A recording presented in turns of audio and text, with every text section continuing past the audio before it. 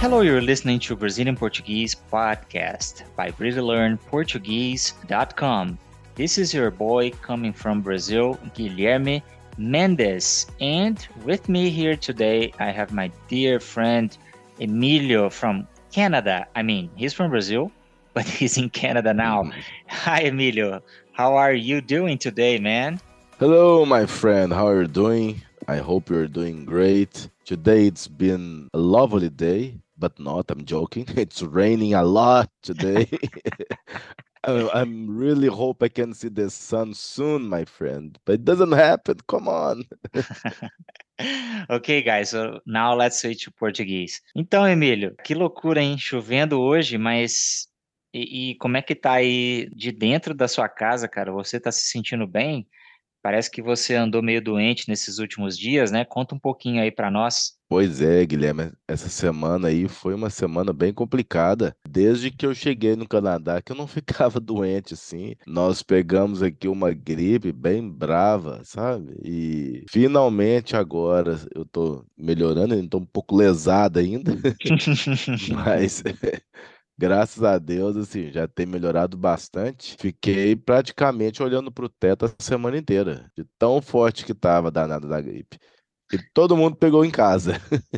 É, cara, família quando tem criança, né? E aí uma criança pega ali na escola, às vezes, traz pra casa, espalha pra todo mundo, aí fica todo mundo, igual você falou aí, lesado, fica meio esquisito a semana toda, né? Pois é, mas pelo menos a criança ela pega, fica de boa depois de um dia, né? Uhum. Nós é que vamos demorar aí uma semana para recuperar, porque pelo amor de Deus. É, cara, a idade, né? A idade vai chegando, né, Emílio? É, meu filho, as palavras que nossos pais nos diziam e agora estamos as experimentando. A idade, o tempo. Ai, cara. E por que que você acha que você ficou tão ruim? O que aconteceu? É, será que é só a idade mesmo? Eu acho que é a imunidade mesmo, porque talvez umas 4 semanas antes dessa eu tinha ficado doente de novo. Uhum. Só que aí dessa vez foi gripe também, mas uma gripe mais branda só. Não tive tantos problemas assim, não. Mas aqui no Canadá, só para você ter uma ideia, há uns dias atrás fez uma semana de calor e eu lembro que no domingo fez 27 graus. Certo. E na segunda já fez -1. Caraca, foi um choque térmico, né? Isso. Ontem o dia começou a 20 graus, quando eu vi já estava a 7 graus. Que baixa temperatura numa facilidade muito grande. Eu acho que isso, no meu caso, pode ter sido, sabe? Causador. Entendi. Realmente esses choques de temperatura podem abaixar a imunidade mesmo. Mas que bom que você está melhorando, cara. Que bom que a gente está aqui para gravar esse episódio. Antes da gente começar, vou falar aqui sobre o tema que a gente vai conversar hoje, para ajudar vocês aí com o português. Eu tenho certeza que esse episódio vai ser muito útil. Emílio, hoje nós vamos falar sobre situações do dia a dia em que as pessoas podem usar para aprender português. O que você acha, Emílio? É um bom tema? É um ótimo tema, Guilherme. Acho que é um tema muito útil, que além de te ajudar os nossos ouvintes a aprender vocabulários novos, também será muito útil quando vier ao Brasil, passar por algumas situações bem específicas, né? É isso aí, cara. Espero que vocês gostem. Essa conversa tá muito boa. Vamos para o nosso episódio. Vamos lá.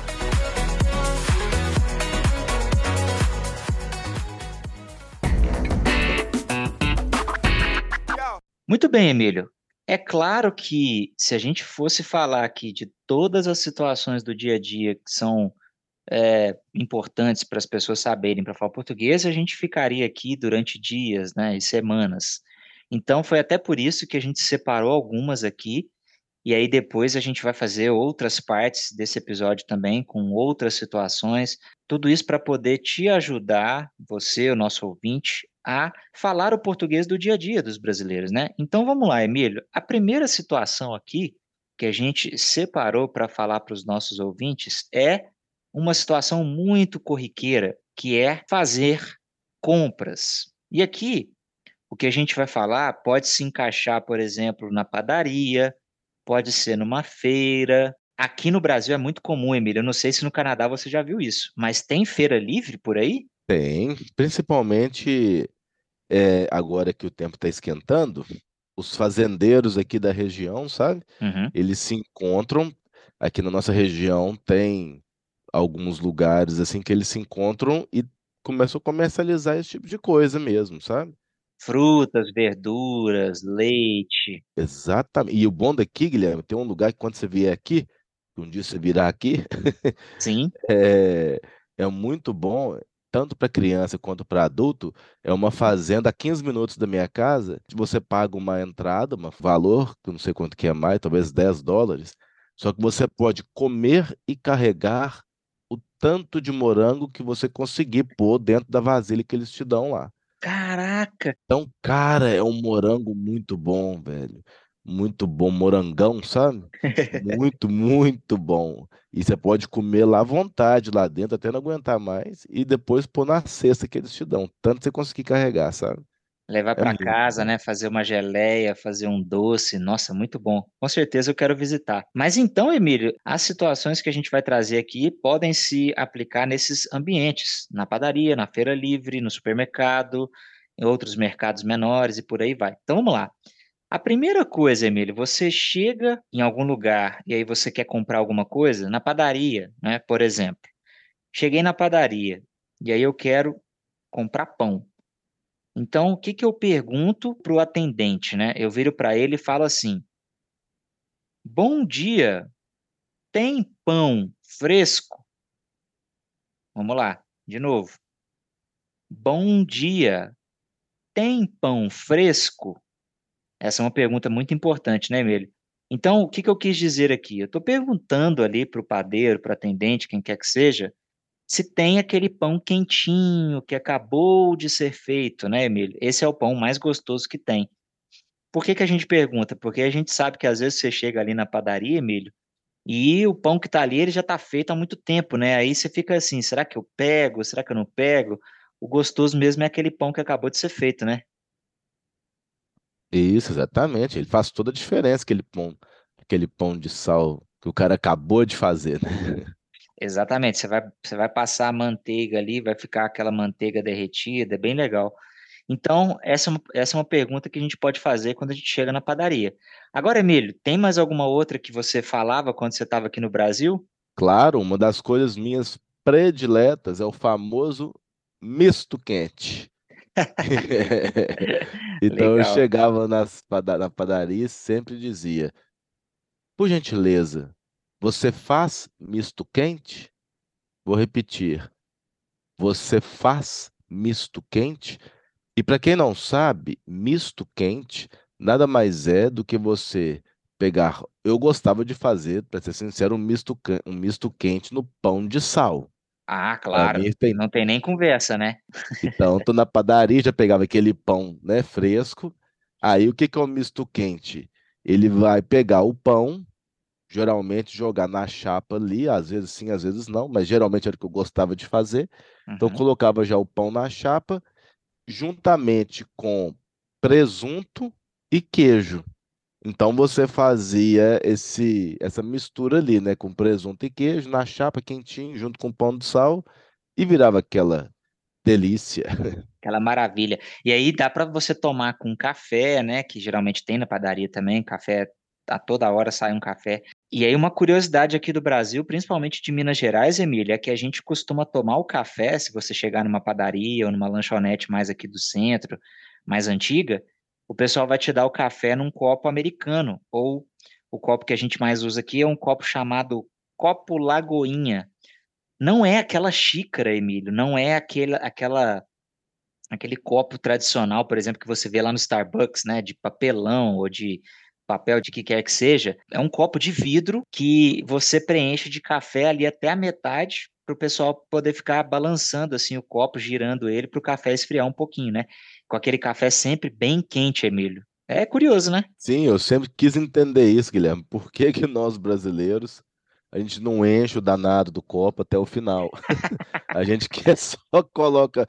Já parou, o cara vai colocar. Aí você fala assim, tá bom, tá bom, tá Uhum. bom, tá bom, tá bom, tá bom. Aí fica só Isso, aqueles dois, três dedos de café.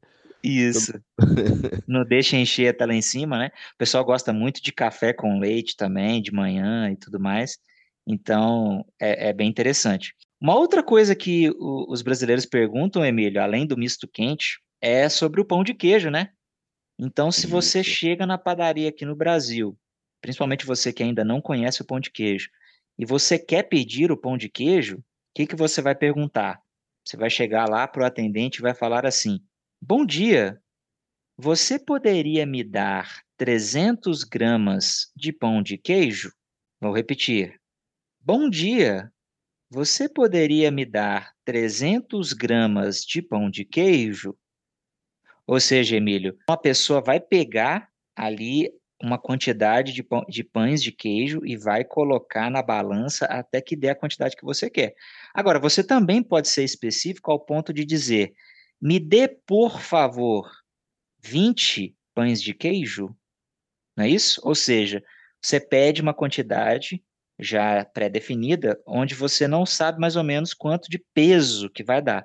Mas às vezes você está ali na sua casa e tem algumas pessoas te visitando e você faz uma conta mais ou menos assim. Eu acho que cada um vai comer quatro, cinco, e aí você faz a multiplicação e pede uma quantidade específica de pão de queijo. Então é isso que eu geralmente faço, Emílio. Você também trabalha dessa forma? Eu, para ser bem sincero, tudo depende. Quando tem gente lá em casa, eu já falo assim, me vê logo 500, 600 gramas de pão de queijo, que eu sei que a coisa ali vai longe, né? Mas, quando é só eu prefiro pedir por quantidade mesmo, né? Porque a gente já tem uma noção, assim, de quanto que a gente come diariamente. Por mim, eu comeria uns 20 pães de queijo cada vez que eu fosse lá, sabe? Mas não dá, né, cara? Não sei quanto seria isso correspondente a gramas, não, mas infelizmente não dá. Sim, é verdade. Então, é isso aí, pessoal. São algumas maneiras de pedir coisas no mercado, né, na padaria e tudo mais. Eu acho que no supermercado não tem muita coisa assim que você vai falar, a não ser que você vá no açougue, por exemplo, que tem lá dentro do supermercado, né? Você vai pedir algum tipo de carne e tudo mais. Mas no supermercado as coisas são muito práticas. Tá ali o item que você quer comprar, você já sabe o preço, coloca no carrinho. Vai lá no caixa, às vezes você pode até passar naqueles caixas automáticos, né, sem atendentes, e aí você pega suas coisas e vai embora, né? Pega o carro no estacionamento e vai embora. Então, eu acho que na padaria, na feira, em alguns lugares menores, são lugares mais interessantes para se usar o português para pedir coisas. Muito bem, Emílio, e agora? Qual é a segunda situação do dia a dia que a gente pode aí aprender coisas relacionadas ao português? Então, essa segunda situação talvez seja uma das grandes situações de que todo mundo tem que passar por isso, Uhum, que é justamente pedir informações. Obviamente, você pode pedir informações, né, sobre vários assuntos, né? uhum. Porém, é muito comum quando você, principalmente você sendo talvez um estrangeiro, né, ou uma pessoa de uma outra cidade, pedir informações na rua, como o caminho, né, para um determinado local, ou até mesmo sugestões de lugares, né, para visitar. E geralmente a gente conversa, né, com as pessoas locais assim, e é uma boa oportunidade, né, de praticar também a compreensão oral, né, e a conversação. Então, pedir informações, meus amigos, vai fazer o seu vocabulário aumentar drasticamente, porque você vai ter que conhecer um pouco sobre direções, né? Um pouco Uhum. também sobre entender o que é que a outra pessoa está falando, saber nomes específicos de alguns locais, e isso tudo é muito interessante. Como a primeira pergunta, neste contexto, né, que a gente disse, de pedir informações, a primeira pergunta que faríamos seria: onde é que fica a praça da cidade? Vou repetir. Onde é que fica a praça da cidade? Então, essa é uma pergunta mais específica, né, Guilherme? E geralmente a praça das cidades é onde as coisas acontecem ao seu redor ali. Sim, sim, principalmente se você for para uma cidade menor, né, uma cidade pequena. E engraçado, Emílio, que essa situação de pedir informação, ela é importante tanto para você exercer a fala, de você perguntar, né, fazer as perguntas certas, mas também vai ser muito importante para você compreender a resposta. Então, por exemplo, se você está ali a pé, turistando, né, conhecendo a cidade e tudo mais, e você pergunta onde está a praça, dependendo de quão longe você está da praça, a resposta pode variar. Então, por exemplo, se eu te respondo assim: bom dia, meu amigo. Para você chegar à praça, você pode ir reto nos próximos 2 quarteirões e depois virar à esquerda. Assim que você virar à esquerda, você já vai estar em frente à praça da cidade. E aí, Emílio, como é que faz, hein? Você precisa saber algumas coisinhas para poder seguir essa direção, né? Primeira coisa, o que que é quando alguém, principalmente em Minas Gerais, fala assim, vai reto? Eu acho até engraçado, cara, mas a gente fala assim mesmo. Fala, inclusive não só pra isso, a gente fala assim, vai reto, sai, como é que é? Sai de reto, Satanás. Como é que o pessoal fala? O pessoal fala vá de retro, alguma coisa assim. É, É, é da bem isso vida, daí mesmo. da vida tudo reto. Uhum. E tem que aprender isso mesmo, né, Guilherme? Tem que aprender as direções. Sim, mas então, pessoal, seguir reto quer dizer seguir em frente, como se você tivesse de fato andando numa linha, na mesma linha que você está, provavelmente, né? Se você estiver fazendo a pergunta, você vai estar seguindo ali uma direção, então quer dizer que você vai seguir em frente, na mesma direção, até virar à esquerda. E aí são duas vias, né? Ou eu viro à esquerda, ou eu viro à direita. Então, esquerda é left e direita é right. Exatamente. É bem simples, né? Quando a gente fala que você está em frente ao local que você quer, quer dizer que você está ali praticamente aonde você desejava chegar, que é a praça da cidade. É relativamente simples, mas é importante, porque isso vai variar muito da onde você estiver. Aqui no Brasil as coisas são, os sotaques, né, e tudo podem às vezes dificultar um pouquinho dependendo da onde que você está fazendo essa pergunta, né, Emílio? Isso. É, esses dias eu estava escutando um diálogo de pessoas do Nordeste. Uhum. Eu te confesso que em alguns momentos eu não pude entender o que eles estavam dizendo. Era bem diferente assim do que a gente conversa, né? Então Sim. imagina para uma pessoa que esteja aprendendo o português. E uma coisa interessante, eu aprendi que aqui no, pelo menos aqui no Canadá e nos Estados Unidos, né, quando eles querem falar siga reto, eles falam all the way. Ah, ok, Aí entendi. falava assim, all the way, and then you turn left, por exemplo. Uhum, uhum. Então, cigarreto, talvez a gente poderia fazer uma tradução próxima disso, né? Do all the way. Ah, legal. Sim, sim. Eu lembro que quando fui nos Estados Unidos, o pessoal também falava go straight, alguma coisa assim. Tem isso mesmo? Tem, go straight e depois vira à direita. Mas aqui, ó, esse é um bom exemplo que você viu? São duas formas diferentes de dizer a mesma coisa, né? Go Uhum, straight, all the way down. uhum. Geralmente o all the way também vai até o final. Geralmente falam algo nesse sentido. Sim, é o que é equivalente aqui ao Brasil a vá em frente, vá reto, siga direto e por aí vai. São algumas situações. Muito bem. Então, vocês que estiverem vindo aqui ao Brasil têm liberdade de perguntar também. Por exemplo, se você quer saber onde é a farmácia mais próxima, você pode falar: como eu faço para chegar à farmácia mais próxima? Ou aonde é que fica a farmácia mais próxima? E por aí vai. Então, são alguns tipos de perguntas que você pode usar aqui no Brasil para perguntar direções, né? E, Emílio, também um outro comentário que é interessante, e veja como é a tecnologia e como isso mudou essas interações sociais. Eu lembro que antigamente, os meus avós moravam em São Paulo, e São Paulo é uma cidade infinitamente maior do que a cidade que a gente morava, né? Não tem nem comparação. A cidade de São Paulo é a maior cidade da América Latina. Então são Isso. milhões e milhões de pessoas que moram lá. E aí eu lembro que quando a gente era pequeno e a gente ia visitar meus avós, não tinha GPS, não tinha nem Waze, nenhum aplicativo, não tinha telefone com internet, nada disso.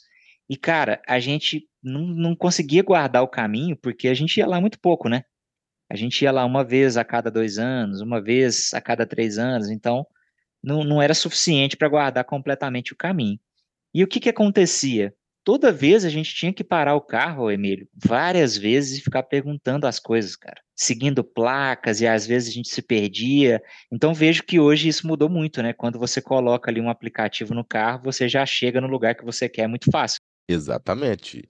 O GPS aí veio para quebrar um galho muito grande. Imagina aí, na cidade, igual você comentou, São Paulo. Eu estive lá algumas vezes também. Uhum. Eu não consigo imaginar, Guilherme, você indo para esse lugar, Sem o GPS, né? segurando um mapazinho, ou então no boca a boca das pessoas. Deve ter sido uma situação bem Difícil, complicada, né? cara. Era sempre uma tensão muito grande, era uma tensão muito grande quando a gente ia lá fazer essas visitas, assim, porque realmente é difícil de aprender a andar lá, né? Porque é uma cidade muito grande. Muito bem. E aí, Emílio, agora uma terceira situação que é muito comum, e essa a gente vai usar um exemplo bem atual, que é ir ao médico. Então, Emílio, você está ali na sua casa, e aí você começou a se sentir mal, ou você não está se sentindo mal, mas, por exemplo, você está com alguma dor ali crônica, e aí você quer marcar uma consulta com o médico, né? Aí você liga no médico, fala assim: olha, eu quero marcar uma consulta para tal dia e a tal hora, e a secretária vai te responder: muito bem. Então, a consulta está marcada aqui para terça-feira, às 3 da tarde, por exemplo. E aí você chega ao médico, você fala com a secretária, né? Você se apresenta, olha, meu nome é Emílio e tá aqui a minha carteirinha, né? Do plano de saúde, por exemplo, ou a sua carteira de identificação mesmo. Aqui no Brasil a gente usa muito a nossa CNH, que é a nossa Carteira Nacional de Habilitação, Emílio. E aí você chegou lá, se identificou e está esperando o médico te chamar. Muito bem. O Emílio, que está gripado essa semana, acabou de chegar ali no médico e o médico chamou ele. Aí o Emílio entra dentro do consultório e o médico pergunta para ele: em que posso te ajudar hoje? O que que você está sentindo? Ou seja, o médico está pedindo ali para o Emílio descrever os sintomas da doença, né? Ou seja, aquilo que ele está sentindo. E aí, Emílio? Como que você, por exemplo, iria responder ao médico essa pergunta? Você que está aí gripado. Como é que é, Emílio? O que que você está sentindo aí? Pois bem, eu diria para ele que eu estou com o nariz entupido.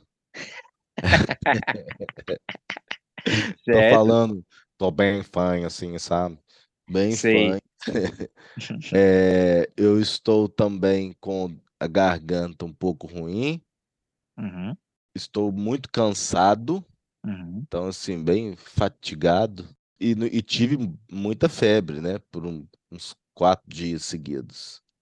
Então, eu falaria com o médico: olha, hoje eu estou me sentindo mal, estou com o nariz entupido, eu estou bem fraco, bem cansado e também tive febre por 4 dias. Ok, então esses são alguns sintomas que o médico vai ter que analisar, e aí para ele definir o que pode ser a sua doença, né, Emílio? E aí o médico vai fazer, pode ser que ele faça algumas outras perguntas, mas ele vai te analisar. O Emílio falou que a garganta dele está ruim. Então, quando o médico pegar aquele palito, puxar a língua do Emílio para fora e olhar a garganta dele com uma lanterna, ele vai poder ver se a garganta do Emílio está inflamada. Exatamente. Então, quando o Emílio diz que a garganta dele está ruim, às vezes isso faz a voz ficar um pouco mais grossa, né, Emílio? E você já tem a voz bem grave. Então, ele vai poder ver. Então, a garganta do Emílio está inflamada, ou seja, ela está com algumas secreções, está bem vermelha, pode estar inchada, pode fazer com que o Emílio tenha dificuldade de engolir a comida, né? E líquidos e tudo mais. Uma coisa que o médico sempre pergunta, né, Emílio? Você está tomando líquidos? Ou seja, você está tomando água? Você está se tratando? Você está comendo frutas? São perguntas que o médico pode fazer, né, Emílio? E aí, o que que você responderia? Como é que está a sua situação aí real agora?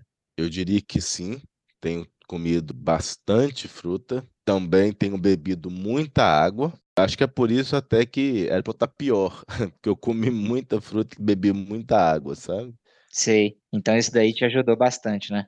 Ah, com certeza. Quando a gente já sabe um pouco o que que é a questão, né, Guilherme? Fica um pouco Uhum, mais fácil, assim. E com a ajuda do médico, também te colocando vamos dizer, na posição certa, né? No uhum. caminho certo, também ajuda bastante. E aí, pessoal, complementando, é claro que existem milhares de possibilidades dentro de uma consulta médica, né? Você pode estar sentindo muitas outras coisas, então isso vai depender muito da situação que você está. Outros sintomas que a gente pode falar quando a gente estiver no médico. Por exemplo, eu estou com os meus olhos ardendo, os meus olhos estão doendo, eu estou com dor de cabeça, ou eu estou com dores musculares.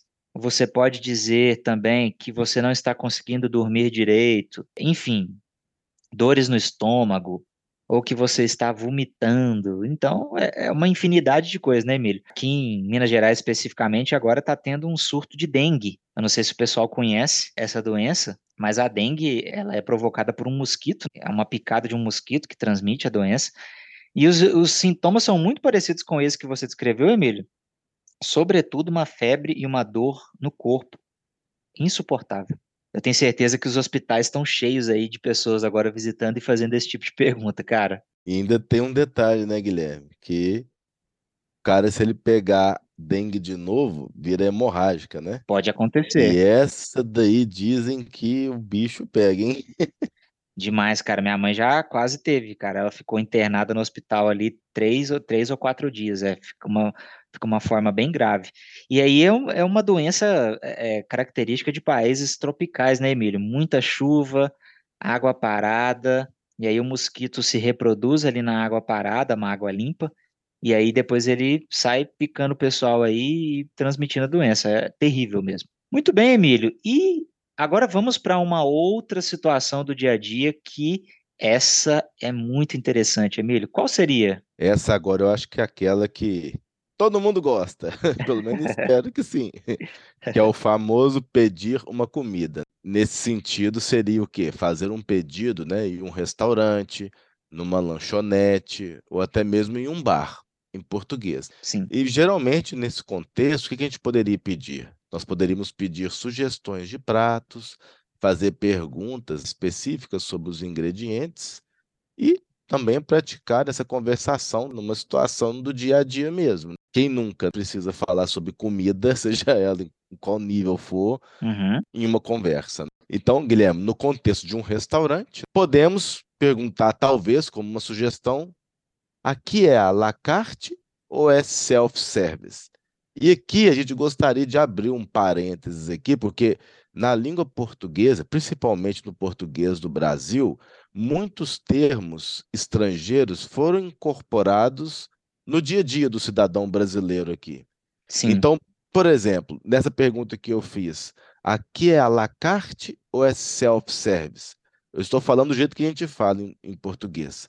uhum, O que quer dizer isso? A gente quer saber se a comida que eu mesmo posso ir e pegar, ou se ela já é uma comida, vamos dizer, pré-estabelecida, né? Você está comprando um prato, ao invés de sim, você mesmo chegar e montá-lo, né? uhum, E nós usamos a expressão à la carte quando o prato já é um prato feito pelo restaurante. Você apenas escolhe qual você deseja comer. E o self-service é quando você tem uma variada opção de comida e você coloca no prato e pesa e depois come. Não é isso? exato. Aqui no Brasil tem uma infinidade de restaurantes assim que você serve a sua própria comida e pesa. Inclusive, Emílio, isso é uma coisa que seria um buffet, né? Um buffet livre, um free buffet em alguns lugares que eu não vejo em outros países tanto quanto eu vejo aqui no Brasil. Eu acho muito legal a gente ter isso no Brasil, porque você pode chegar no lugar e aí você tem dezenas de opções de comida e você monta o seu próprio prato. Quando eu viajo para fora do Brasil, claro que eu não conheço tantos lugares assim, mas eu vejo que existem menos opções assim fora do Brasil. Geralmente é lugares onde você pede a comida e a pessoa te traz, né? Que eu achei bem curioso. E aí, inclusive, quando o Emílio pergunta, aqui é à la carte ou self-service? E aí o garçom pode responder, bom, aqui é à la carte. Então o Emílio já sabe que ele vai ter que pedir algum prato específico. E aí, vamos supor, Emílio, que você peça um prato que seja um filé mignon.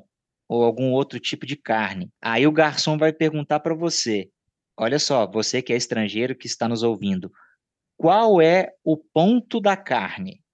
O garçom está perguntando: qual o ponto da carne? E aí, Emílio, se não tiver aquele desenho ali no cardápio mostrando o ponto e etc., como que você responderia esse tipo de pergunta? Como é que faz, Emílio? Eu tenho uma colinha Uhum.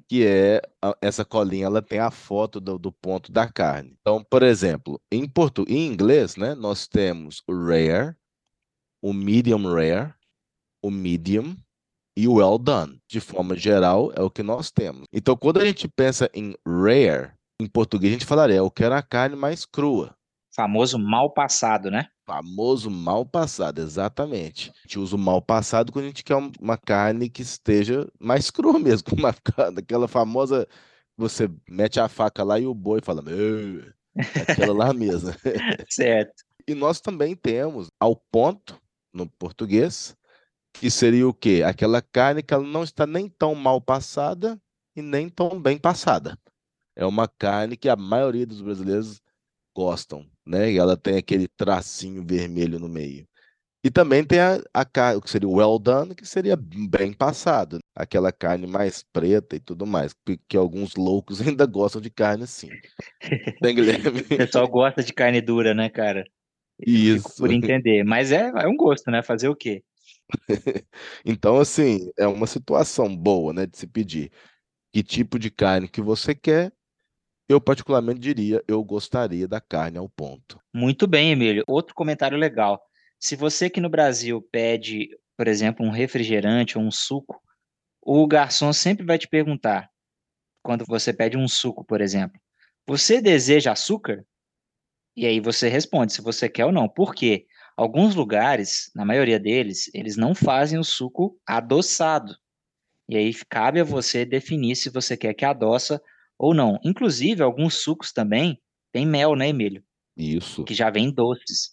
Então é muito importante você prestar atenção ali nos ingredientes de cada bebida, principalmente se você for pedir outras coisas, né? Por exemplo, uma caipirinha, aí você vai pedir uma cerveja e etc. Geralmente esse tipo de bebida aqui no Brasil vem muito gelada e já tem um certo gosto geral. Então qualquer coisa diferente do normal que você quiser, você tem que pedir para o garçom especificar ali.